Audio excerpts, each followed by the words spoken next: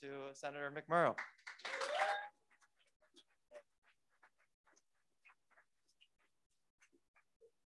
What is up, you guys?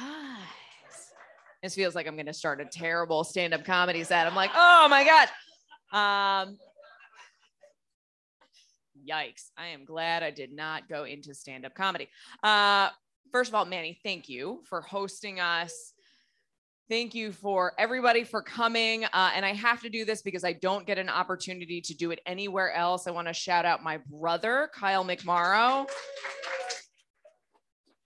who is a San Franciscan and who also, speaking of how people got here, when I ran for office for the first time in 2018, he quit his job at an ad agency in New York and moved into our guest bedroom, which my husband did not like, but he produced all of the videos that looked so professional, that told a story that helped me get elected for the first time in 2018. And I want to give a shout out to Gary, who is also here, who worked for me at a grocery store many years ago, who was my brother's roommate. Gary!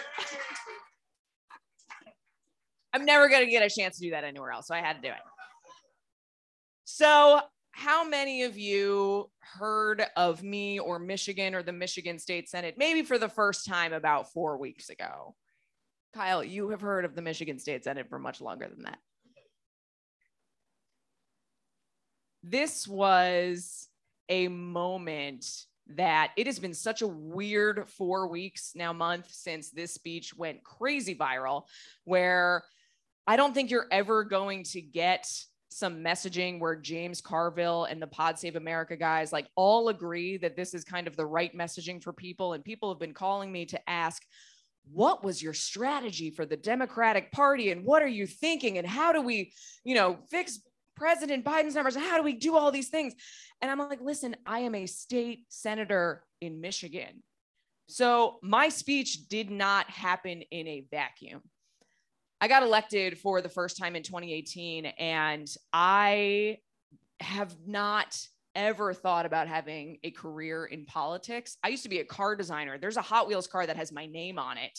Like, that was my career.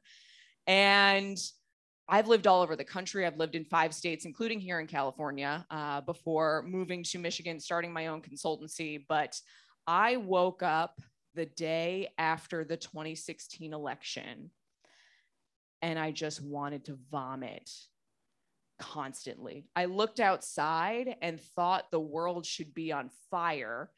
And it was jarring to me that it wasn't. Like, the fact that it was a sunny, normal day and everything looked normal when I knew that it wasn't normal. So I did what any normal person does, and I Googled how to run for office. And I downloaded a PDF.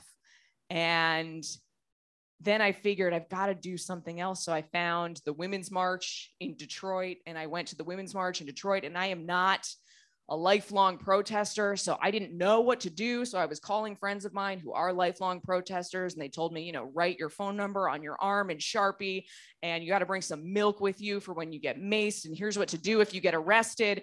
And I was kind of terrified, but I went anyway. And what I found was so hopeful. It was multiple generations of women, grandmothers, mothers, babies, grandbabies. Everybody got together, and by the end of the afternoon, we were singing. And women are women, we get shit done. So we started exchanging phone numbers and email addresses, and we figured out, how can we all work together to do something? So I started hosting like a weird modern version of a Tupperware party, and had a couple of friends together at my house to call our state legislators and write postcards. And slowly kind of the activism built. And eventually I found an organization called Emerge America, which recruits and trains Democratic women to run for office. They had a chapter in Michigan. Yes, shout out to Emerge. And I learned how to run for office. I spent 6 months with women from all over the state of Michigan, from all backgrounds. There was a woman in our cohort who was 76 years old, who said she has seen the race riots in Detroit. She has seen all of this conflict, but she can't stand by and let this happen anymore. And I was going through this organization with her, and we learned how to run. So I filed in August of 2017 to challenge a Republican incumbent whose dad was in Congress for 16 years. And even among the Democratic establishment, they said, that's cute. You're going to get destroyed, but don't worry, you will build your name recognition. You can run for city commission next time. But that's not how we do things. So we worked for a year and a half, and we built up an organization of more than 500 volunteers over the course of the campaign of all backgrounds and types. We had kids who would come to our office and hand draw postcards to send to voters.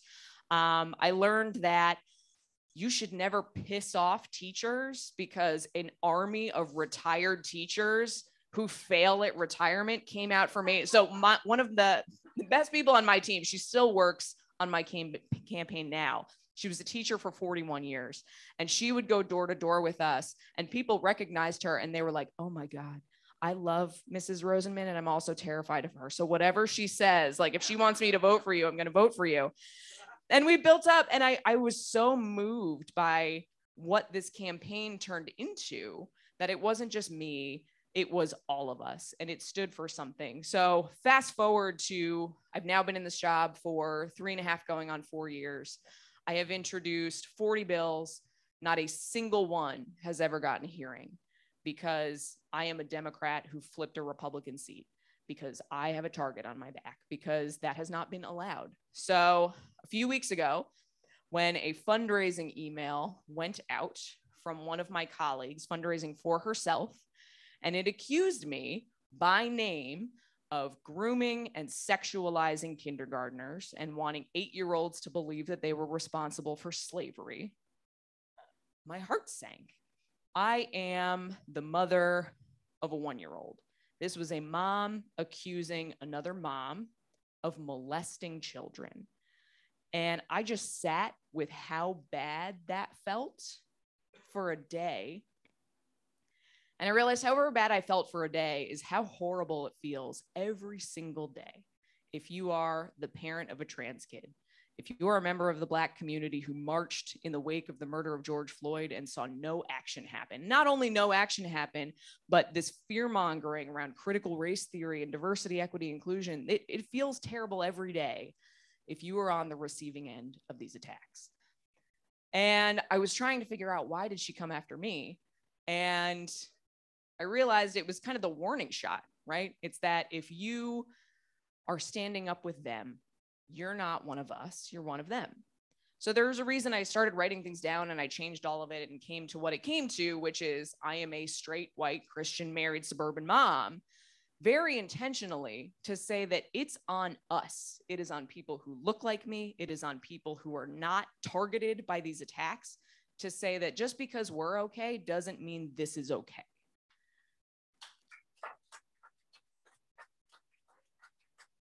And it's very intentional. You know, I've been really pushing the idea that hate won't win, because right now it's winning. So I want to paint a picture, especially for those who are not Michiganders, of what is happening in Michigan right now. So my speech didn't happen in a vacuum. We saw Michigan being number one. The first COVID protest happened at our state capitol. On April 30th of 2020, we had an armed protest at our state capitol where people thronged into the Capitol and they were banging on the doors of the State House, where Darrin Camilleri, my colleague here, currently serves. And unlike January 6th, they didn't break in, they were welcomed in. So our current Republican majority leader in the Senate, Mike Shirkey, saw all of these men with AR-15s and Boogaloo shirts and full tactical gear and invited them into the Senate, said, come on in. So you might have seen a photo of 4 heavily armed gunmen up in the gallery. And what you don't see in that photo is me directly below them. They were standing over us and threatening us and taunting us. And to put this into perspective, the same day that we all learned about the plot to kidnap our governor, Gretchen Whitmer, we were all sitting on the floor of the Senate. We watched it on our laptops. And this same majority leader, Mike Shirkey, stood up and he made a point to say on the Senate floor that these people were thugs, that what they were doing was not welcome. But then he turned around and went to the front of our Capitol, to our Capitol steps, and rallied with the same people who organized this plot. And this plot didn't just include kidnapping the governor. It also included burning down the Capitol, taking us as elected officials hostage, carrying out public executions. And what we saw in that first protest included nooses and swastikas and a doll, a naked Barbie doll with brown hair that was supposed to be Gretchen Whitmer hanging on a noose. And by the way, that guy is running against Darrin for state senate right now. And to paint the picture of what this means for the rest of the country, Michigan is an incredibly consequential swing state. However Michigan goes, the country is going to go. And for the past year, they have been systematically replacing members of boards of canvassers, the people who certify elections in all 83 counties in the state. They've been replacing those people with people who will willingly overturn election results if they do not like them. So I hate to be a super big downer when we're coming to visit you guys, but if we don't put an end to what they are doing in Michigan, it is not hyperbole to say that this may be the very last free and fair election we ever have. Because we saw them try it. We saw them on election night in 2020 send armies of people to Detroit, to the TCF Center, to bang on windows, to threaten poll workers, to take votes away from Black Michiganders. And they'll do it again for everybody. So at the same time that the speech that I gave a few weeks ago went crazy viral and people from all over the country watched it, and we've gotten letters and calls and emails from all over the country from Republicans and Democrats and Christians and non-Christians saying how much it meant to them, and that's wonderful. But in the same week, the state Republicans had their state nominating convention where they nominated their choices for Attorney General and Secretary of State. The Attorney General candidate, Matt DePerno, may lose his law license by the time the election comes around. And he's built a name for himself on touting the big lie, on all of these lies about the 2020 election and the conspiracy theories. And he's been fundraising off of it. And he's gone to Mar-a-Lago to host a fundraiser there, and he will overturn the election. And then the Secretary of State candidate, Christina Caramo, has said that the LGBTQ community goes against God's design, that yoga is a satanic ritual, and is also very willing to overturn the election results. So something that we have to be keenly aware of in Michigan and also the rest of the country, if you want to take a pulse of how the country is going, check out Michigan, because we are a state that covers the entire spectrum. We are everything all at once. We are a state that elects Gretchen Whitmer, Dana Nessel, an openly gay attorney general who fought for marriage equality in the Supreme Court, Jocelyn Benson, who quite literally wrote the book on why secretaries of state are important to the country, and we have more homegrown militia activity than any other state in the country. It is all of it at once, and it is on us to fight back against this and prove that it won't win. And we have an incredible opportunity to do that in Michigan. So in Michigan, the state Senate has been under Republican control since 1984. Yes, that is longer than Darrin or I have been alive. My husband is cringing in the back. He was alive. But for the first time, Michigan voters in 2018, the same year that I got elected, voted to create an independent citizens redistricting commission to finally take the power away from the legislature for regular people to draw our districts. And they did. And Michigan is currently held up as the gold standard for redistricting. So to put this into perspective, in 2014, Democrats got about 51% of votes statewide. Republicans had 72% of Senate seats. This is not a representative democracy. This year, independent analysis shows that we have a 19-19 split in a standard election year, but if we get anywhere close to how Gretchen Whitmer performed in 2018, we can have 21, 22 seats out of 38. We'll have a clear majority, and we can send a message to the rest of the country that this bullshit is not a winning strategy, that you will not take people's votes away, that you will not demonize the LGBTQ community and the Black community, and that we will fight back with a new model that is led by us in the Michigan Senate, that is about standing up for what you believe in, calling hate, hate, calling lies, lies, and organizing and going door to door, talking to people one-on-one, doing the work on the ground to build those relationships. And I want to introduce you to somebody who is doing that and has been doing that and was one of the only Democrats, the only Democrat to pick up a seat in 2016, the year that Donald Trump got elected? My friend, State Representative Darrin Camilleri, who is, again, running for the most consequential state Senate seat in the country. Thank you. Thank you, Mallory. Give it up for Mallory. I want to say thank you to Manny for hosting us here. I also have my cousin's a Manny, so it was very cool to have that connection there. So my name is Darrin Camilleri. You likely have never heard of me, and that's okay. I'm gonna introduce myself today. So I am the son of an immigrant from Malta, which is a small little country in the middle of the Mediterranean Sea. Some people might know Malta, yeah. My mom's side of the family is Mexican-American, and her family was here when Texas was Mexico. So my family has some really, really deep roots here on one side, but also this new American story on the other.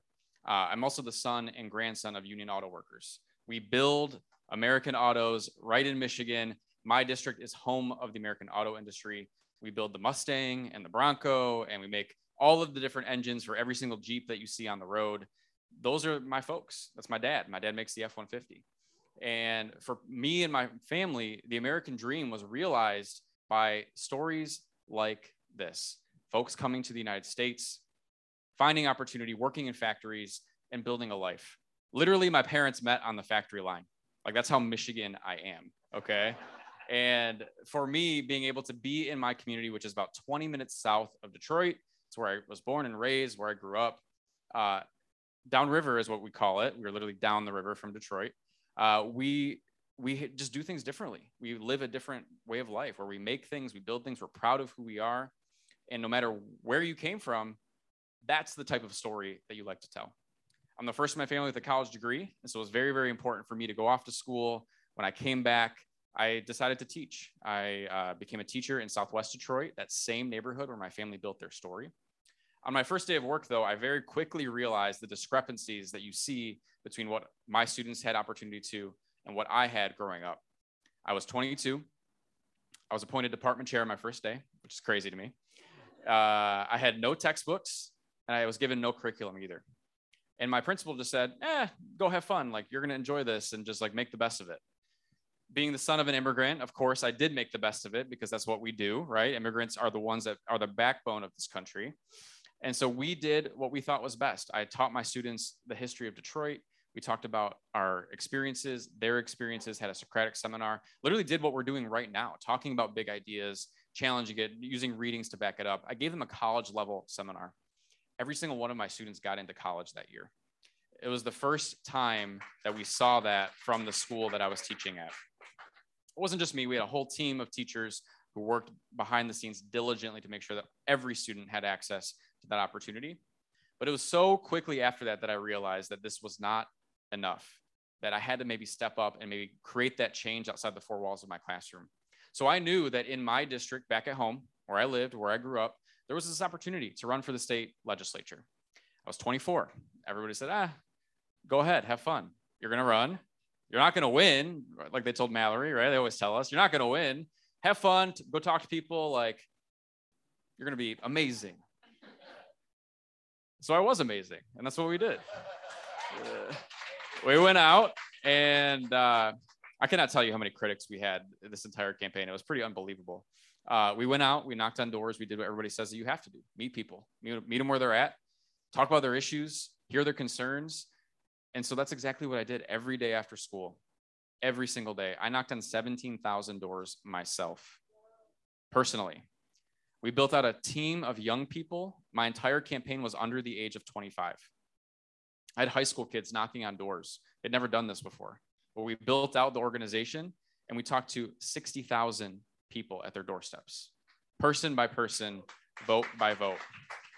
The reason that's so like monumental and so different for my region of the state is we'd never seen a political organization like that in my community. Never, right? They always ran people who had been elected to local office for a long time. They supposedly had a name. That's just not how you win. You win by talking to people.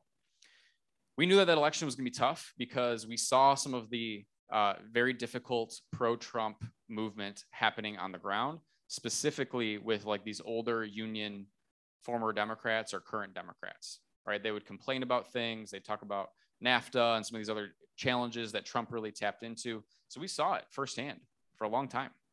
So we knew that this was going to be politically problematic and that we had to work as hard as we could. So that's what we did time and time again. The Republican Party was so scared that they spent $1 million trying to beat me. This 24-year-old kid who everybody said, have fun. We were obviously very threatening to them. So we did that work and we worked our asses off. And at the end of the day, when all the votes were tallied, we won by 323 votes out of 47,000 that were cast. At the same time, Trump won my district by 12 percentage points. Almost unheard of. I was the only Democrat to flip a seat that year. Thousands of people voted for that monster that is Donald Trump and me at the same time. I really couldn't fully understand it at first. It was kind of confusing to me. But I knew that the conversations that we were having with people who had Trump signs or people who were more traditionally conservative, we connected on stuff that meant something to them, whether it was our public schools or local infrastructure projects or protecting our Great Lakes and the Detroit River. I found something in common with them, and we just kept showing up and kept showing up and kept bothering them and kept listening and kept having conversations in their garage or literally having a beer on their front porch with them for 10 minutes on the way that we were campaigning, or getting invited in to have coffee with a little old lady who wanted to talk about whatever it is that she wanted to talk about. Those are the types of conversations that made a major difference in our election. So we learned something. So just like Mallory, the Republicans didn't let me do anything for a while. I've been in office now. This is my 6th year in office. This is the first bill that I've ever had signed into law was 2 weeks ago, which is pretty amazing. But I did it. I'm a lawmaker. We did it. But we need to be able to make more of those laws going forward. And that's why we're here today. The Michigan State Senate is literally the best chance that Democrats have to pick up a majority in the state Senate and any state legislature across the country. It is literally our chamber. I am now in a Biden +4 seat, which is good, but it's still difficult, right? We've still got to be in a position to work our asses off, just like we have in the past, in order to win. The landscape is pretty clear. I am the first Democratic pickup if we win, so I'd be seat number 17. I need 2 more. I need 2 more friends. We've got 7 state Senate seats in Michigan that we are currently targeting. If we win 3 of those 7, the Dems get to a tie. Our Lieutenant Governor, Garland Gilchrist, will break that tie, and we'll be in a position to enact an agenda that we all care about.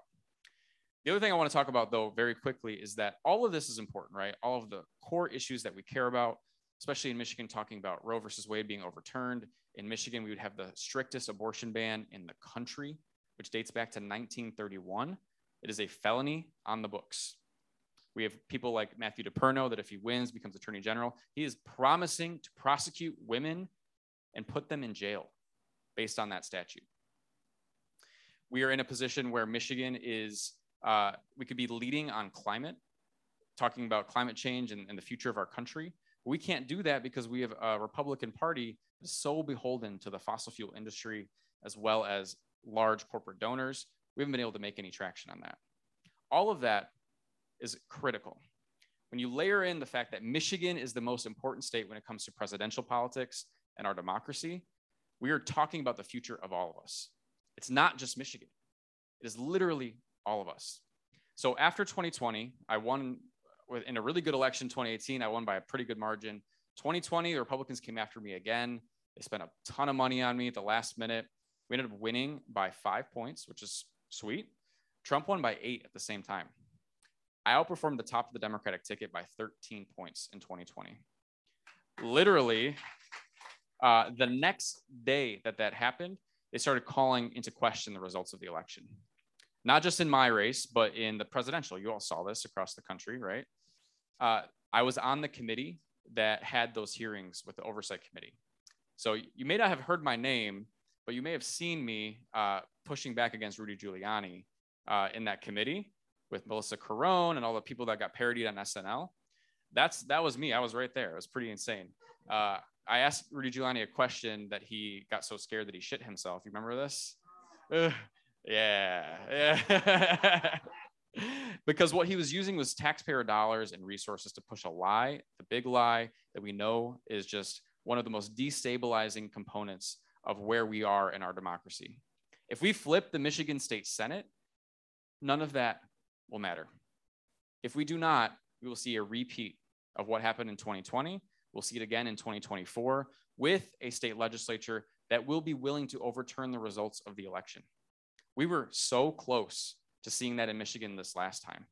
It was all of us pushing back against all of the lies with all of the facts, and we won this time. But if we don't win the state Senate, it's going to be all of us who are the ones that are going to be sorry, because we will not be in a position where democracy is upheld. So that's what's at stake here. That's what we're talking about. I hope that you can help us along this journey as we help flip the state Senate, as well as a lot of state legislatures across the country. I don't want to like disparage anybody else, but we are the best bet when it comes to your time and your investment. Folks like Sister District are here tonight.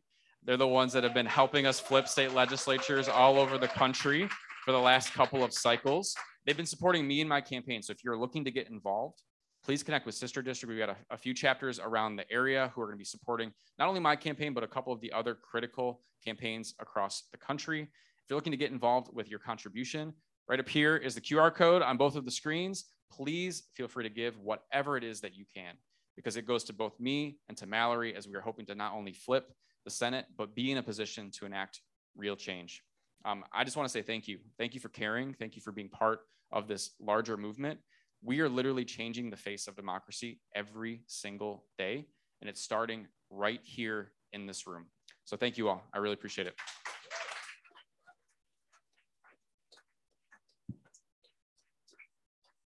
I think we're doing some questions maybe.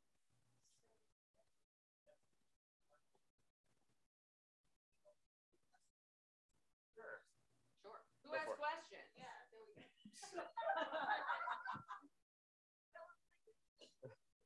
Yes, go ahead. Homemade signs. We'll take it. Whatever you can do. Okay, seriously, especially on a state legislature race, we are down ballot. We are not normally on TV. I know that's like a weird thing that I am on now, and people have been asking me, like, did you expect your speech to get this feedback? I'm like, no, I'm a state legislator in Michigan. Are you kidding? We talk to our constituents. We never have any idea. Any way you can get involved. The best thing you can do, see those folks in the back from Sister District, sign up with them. I cannot say enough amazing things about Sister District. If you do not know what Sister District is or how they operate, they are an organization that pairs safe blue areas in a group. You adopt a race in a swing state like Michigan. I would not be here. You would never have heard of me if it weren't for Sister District. They helped us raise money. They helped us figure out our campaign strategy. They sent 15 people to Michigan for GOTV in 2018 to help knock doors, and frankly taught us how to do it, because there were organizers who had already been in Virginia, and my entire campaign team was new. We were trying to figure it out for the first time. So they were amazing. So please sign up with them, figure out how to get involved. And if you want a lovely vacation in October, come to Michigan. You can get some cider, you can see some fall colors, and you can help save democracy. So yes, I would advise doing that. Another question.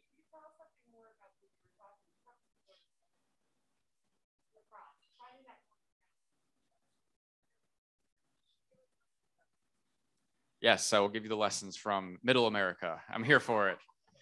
So I represent a district that is mostly suburban, white working class, mostly. There's one area of my district that's sort of like this rural exurban community called Huron Township. There literally are farms there, so I do represent farming areas. And this is 2020, I was out knocking on doors, having conversations with folks, and there was this gentleman on the front porch who felt like he was waiting for me almost, like he had seen me, and he was like staring me down a little bit. And I was like, oh, great, like this is going to be a fun conversation. But he opened up with like, hey, I know who you are. You're that Camilleri kid. And I said, yeah, I am. How's it going, man? Yeah. But we ended up having a decent conversation about a couple of things. After he told me that he disagreed with almost everything that I believe in, he said, I actually like a few of the things that you've done. It's okay, cool. He cared that I focused on this local infrastructure problem in my community. Trains block traffic for hours on end. My community is hit by it forever. Apparently it might be a thing here in California too, but we are trying to do something about it. We're building some underpasses. He cares about public schools, and he cared that I actually go after big corporations and hold them accountable and try to make them hold their promises. And he kept grilling me one after another on various items. At the end of it, he said, "Oh, I'm just giving you a hard time. I already voted for you." But he found the 3 things that he liked about me, disagreed on like the 70% of other things that I've been fighting for and advocating for. But it was 3 things that he found in common. 2 of them were hyper-local, and one of them was just sort of a general principle of like, hey, regular people need to get their break too. Big corporations shouldn't be running the show. And so I think that if you find those areas of common ground, specifically with the local interest in mind, then we can win, right? Like, most voters are normal, rational people. They really are. You just got to go talk to them, find what they care about, and you will find that polling and the media don't fully tell the complete story of who American voters really are. You have folks who are very, very fringe and they believe in conspiracy theories and lies, and those people do exist. Those people are not the Trump Camilleri people. The Trump Camilleri people is like the mom who's just historically been a Republican for forever, and even though she doesn't really like Trump, she's like, well, I'm going to vote Republican because I've always voted Republican. However, I like this Camilleri kid because he showed up to my door. We had a good conversation about public schools, and he seems to care a lot about the community. So I think that we have the chance to do it, but if we just sit in our silos and don't engage in a conversation, we are never going to find that common ground. I also just want to add one thing that Darrin does so well that you cannot underestimate the importance of just connecting with people regularly. So I got out on doors in a lot of Trump country. You know, part of my current district had never elected a Democrat. So I just show up and you talk to people. But I also committed when I got elected to being really present in my district, because I ran against somebody who also owned a restaurant and an insurance agency and kind of treated this job like a part-time job, was known for not showing up. So I host a weekly live stream that's on Facebook, YouTube, Twitter. You can watch it. Anybody can ask questions. We go out on doors even when we're not campaigning. So we're out there in the summer in my legislative office just to check in on people. And I've had the same feedback where people say a few things. They say, I don't agree with you on everything, but I trust you. I trust that you're going to tell it to me straight and that you show up. Like, people tell me they like tuning into my live stream because it's how they know what's going on in the state. Like, some people leave it on in the background like it's a radio show, which is kind of cool. And then there's just not talking down to people. So in part of my district, when I ran for the first time, we had no data on if there were Democrats there at all. So I would show up on a doorstep, and there's one doorstep I showed up on. I spent 45 minutes at this couple's house, a couple in their probably 70s or 80s. And this woman answered the door and she said, "Who are you?" And I said, "I'm Mallory. I'm running to be your state senator." And she said, "I've never heard of you." I said, "Well, yeah, that's why I'm here. Like, I have a flyer and I've got information. I'm here to talk to you about it." And she said, No. I watch the news every day and I've never seen anything about you." And then she clarified, "I watch Fox News every day and I've seen John James and Bill Schuette and all of these other Republicans in Michigan." She said, "I've never heard of you." I was like, oh my God. Okay. But then we started talking and she started rattling off, here are the issues that are important to her. In 2018, a lot of people in Michigan, in my district, I'm sure in Darrin's district, were very concerned about the caravan at the border. Michigan borders Canada. So I didn't know if people were concerned about Canadians coming over the Detroit River, but it did not make sense. But then she started saying that she's got a lot of guns and Democrats are coming to take your guns. But then eventually I sat and I listened, and she said, "My daughter is a teacher and there are too many kids in her classroom. Her job is too hard. She doesn't have enough money in her school to do her job. She has to buy all of her kids' school supplies." And I was able to say to her, there's a lot that we don't agree on, but that is something I want to do something about, and something that the guy I'm running against is doing damage to your daughter's ability to do her job. And by the end of the 45-minute conversation, this woman said, "One of the things that I love is that you didn't talk down to us. You didn't come here with a flyer that said Democrat on it in big letters, and you didn't throw it at us, and you listened and you didn't judge us." And then she said, "I'm voting for you and I will take a yard sign," which was very confusing because then it was like John James, Bill Schuette, who was running against Gretchen Whitmer, and me, which does not make sense. But a lot of that is people just want you to listen and for them to feel heard and like you connect on something. It doesn't have to be everything, but it has to be something. And that's just a matter of showing up.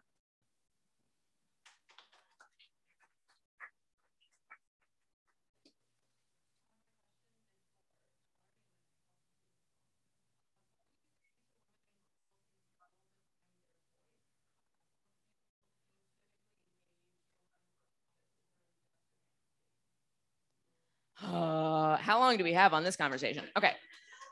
So when I ran for office for the first time, I remember knocking on a door and talking to a woman who I filed to run for office a month after Ray and I got married.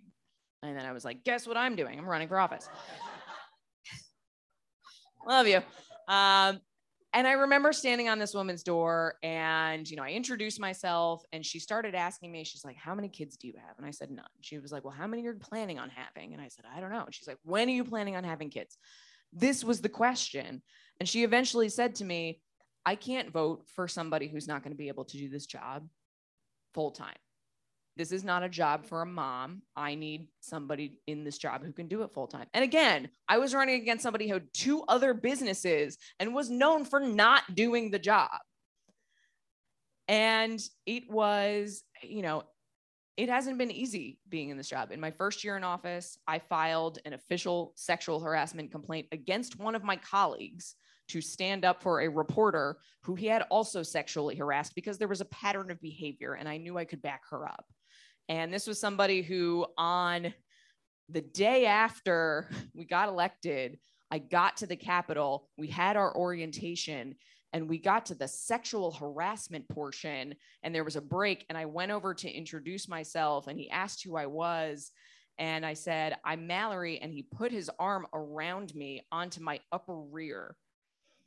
And I said who I ran against and he looked me up and down and said, I can see why you won.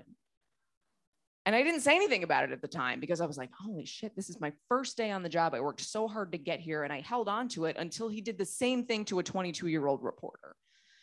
And it's not easy.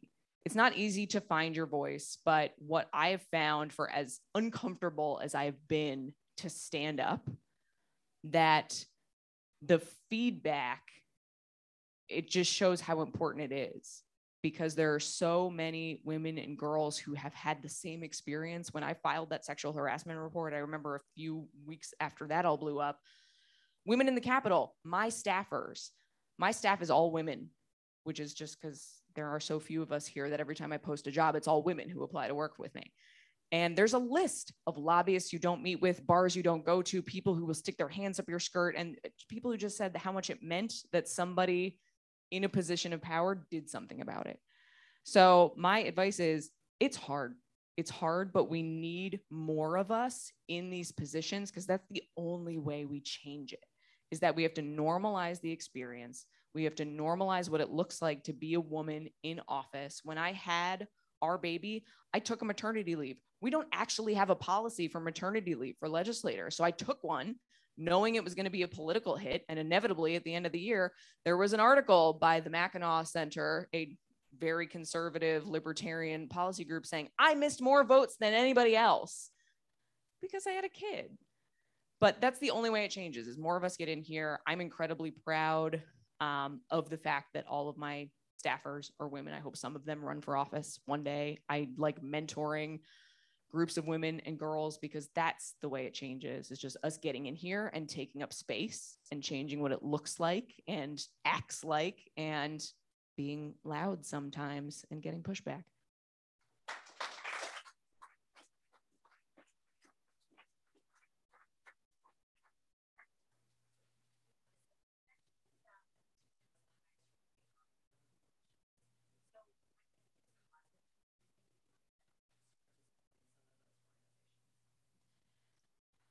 Do you want to start with this one? Yeah. So the militia activity in Michigan is not new. It's been happening for a very long time. I don't know if I have a clear-cut answer as to why it's been like that in Michigan, but there are just a lot of people in Michigan who I think get into their silos and also fall into conspiracy theories and lies, and have been for a long time. Right? We say this a lot. What happens in the country starts in Michigan. And we saw that with them trying to storm the Michigan Capitol. It was literally the dry run for the US Capitol. They practiced it in Michigan. So we have this long history of that type of activity occurring. I think that we're in a position where we need to re-elect Dana Nessel to continue going after some of these criminals, because that's what they are. They're criminals, and they need to be held accountable to the laws that they are breaking. They tried to kidnap the governor of Michigan, right? And the laws of our country are so difficult to navigate in a courtroom that they couldn't come to a conclusion on two of the people who were allegedly kidnapping or trying to kidnap the governor. It was so partisan and so political that they couldn't come to a conclusion. So I think that we're in a position where we have to continue this side of our elected leadership, continue to get people at the top of the ticket, as well as in the state legislature, who believe in what is right and just and enacting policies that can create that change. A lot of that will have to happen, though, at the national level specifically, right? The Department of Justice will have to continue going after these people who are white nationalists and domestic terrorists, and going into those communities that are harboring these folks and finding ways to break them up. I'm not an expert on that type of activity, but that is what I think where we need to continue going. If we do not see an attorney general in Michigan reelected, if we do not see Biden reelected in a couple of years, I believe that we'll have another president on the Republican side of the aisle who will continue to foment that type of activity, which is only going to make it worse.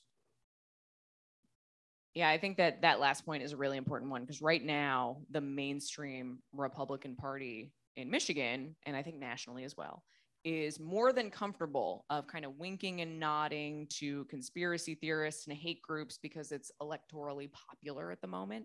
And the only way we stop that is by stopping them from winning. So there's the political aspect of it. But there's also the softer aspect of it. So if you haven't read a book, there's a book called Politics is for Power. I highly recommend everybody read it.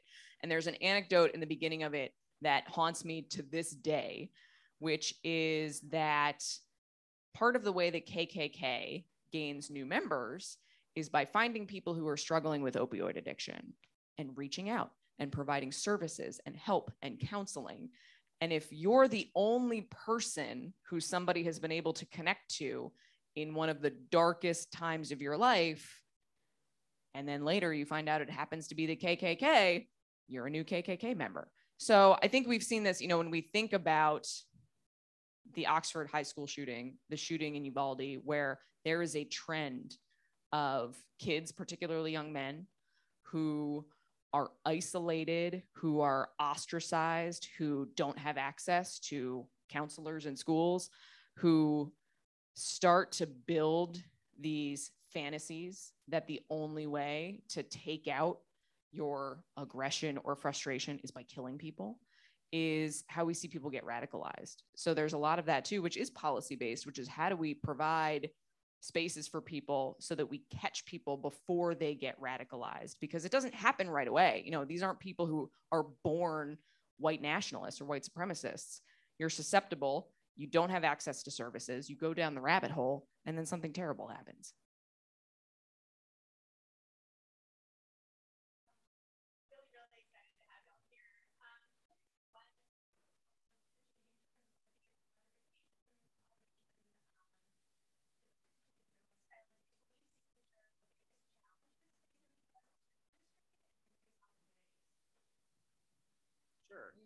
I'll start. The biggest challenge right now is definitely the chip shortage across the country. I literally can just drive around my community and just see cars that are parked waiting to be sold or waiting to be delivered to people all over the country because we don't make the chips here. And we never thought that we needed to make the chips here, and now we do. And so I think investing in that American manufacturing around that specific piece will go a long way. When it comes to battery technology as well as EVs, Michigan needs to continue to lead the way in the American auto industry. We are literally fighting for the continuance of that by trying to create new battery plants and new battery technology and have it be built right in Michigan. We have literally so much land and opportunity to do that right in our state, but we are competing with the South. And the South is an anti-union. They've got a lot of influence in tax breaks that they like to give that we just can't afford to give. And so they've been winning a few of those opportunities. So that is certainly our biggest challenge, is figuring out that policy component. However, companies like Ford and GM are investing in Michigan. It's just how do you continue to keep that going? They're building a brand new battery research facility in my Senate district. Ford is, the Ford Ion Park. And so I think that there is that commitment, but we've got to move quickly, because at the same time, I have 10, I think, plants that are based on combustion engines. And so how do you make sure that you transition those jobs so that we're not seeing the economic suffering at the same time? And then I would add to that, building out the infrastructure, because if you have a vehicle that you cannot charge on the place that you want to go, that is problematic. So it's sort of this catch-22 of which do we build first. Right now, we have finally, I think, the vehicles that are no longer early adopter vehicles, that are the vehicles that people want to buy. So you've got the Mach-E, which is a very cool Mustang-esque crossover. You've got the Lightning pickup truck. So you've got a pickup truck that is electric powered that you can use as a backup generator to charge your house in case there's a power outage. The Cadillac Lyric, which is super cool. I was charging next to one last week. I drive a Chevy Bolt currently. And the vehicles are hitting the market. So we need the infrastructure there. And then especially for Michigan, this is a talent attraction issue because there's manufacturing. And I don't think that we as a state should be competing with states that are non-union or companies that are non-union, because at the same time, we want to make sure that people are being paid a living wage, that they are good jobs that their kids want to come into, not that we're cutting and cutting and cutting and cutting and leading to unsafe work environments. But a great example is what Ford is trying to do in Detroit, in Corktown, revitalizing the old train station to bring engineers, industrial designers, software developers. You know, Michigan can and should be the next Silicon Valley. No offense to everybody here. You can buy a house in Michigan. Please come out again in the fall to come canvas. You can look at houses. It's going to be a whole tour, pure Michigan. Come out. But I chose Michigan after living in 4 other states. It is my chosen home. It's incredible. It has more to offer than any other place that I've lived in. And I feel like it's allowed me to be the best version of myself. And that is what I think we need to do the best job of in Michigan, is market ourselves, bring people to the state for opportunity. And that means, especially in the auto industry, it's the entire spectrum. Yes, we can make it. We do that better than anybody else. We've got to design it, engineer it, invent it the whole way down.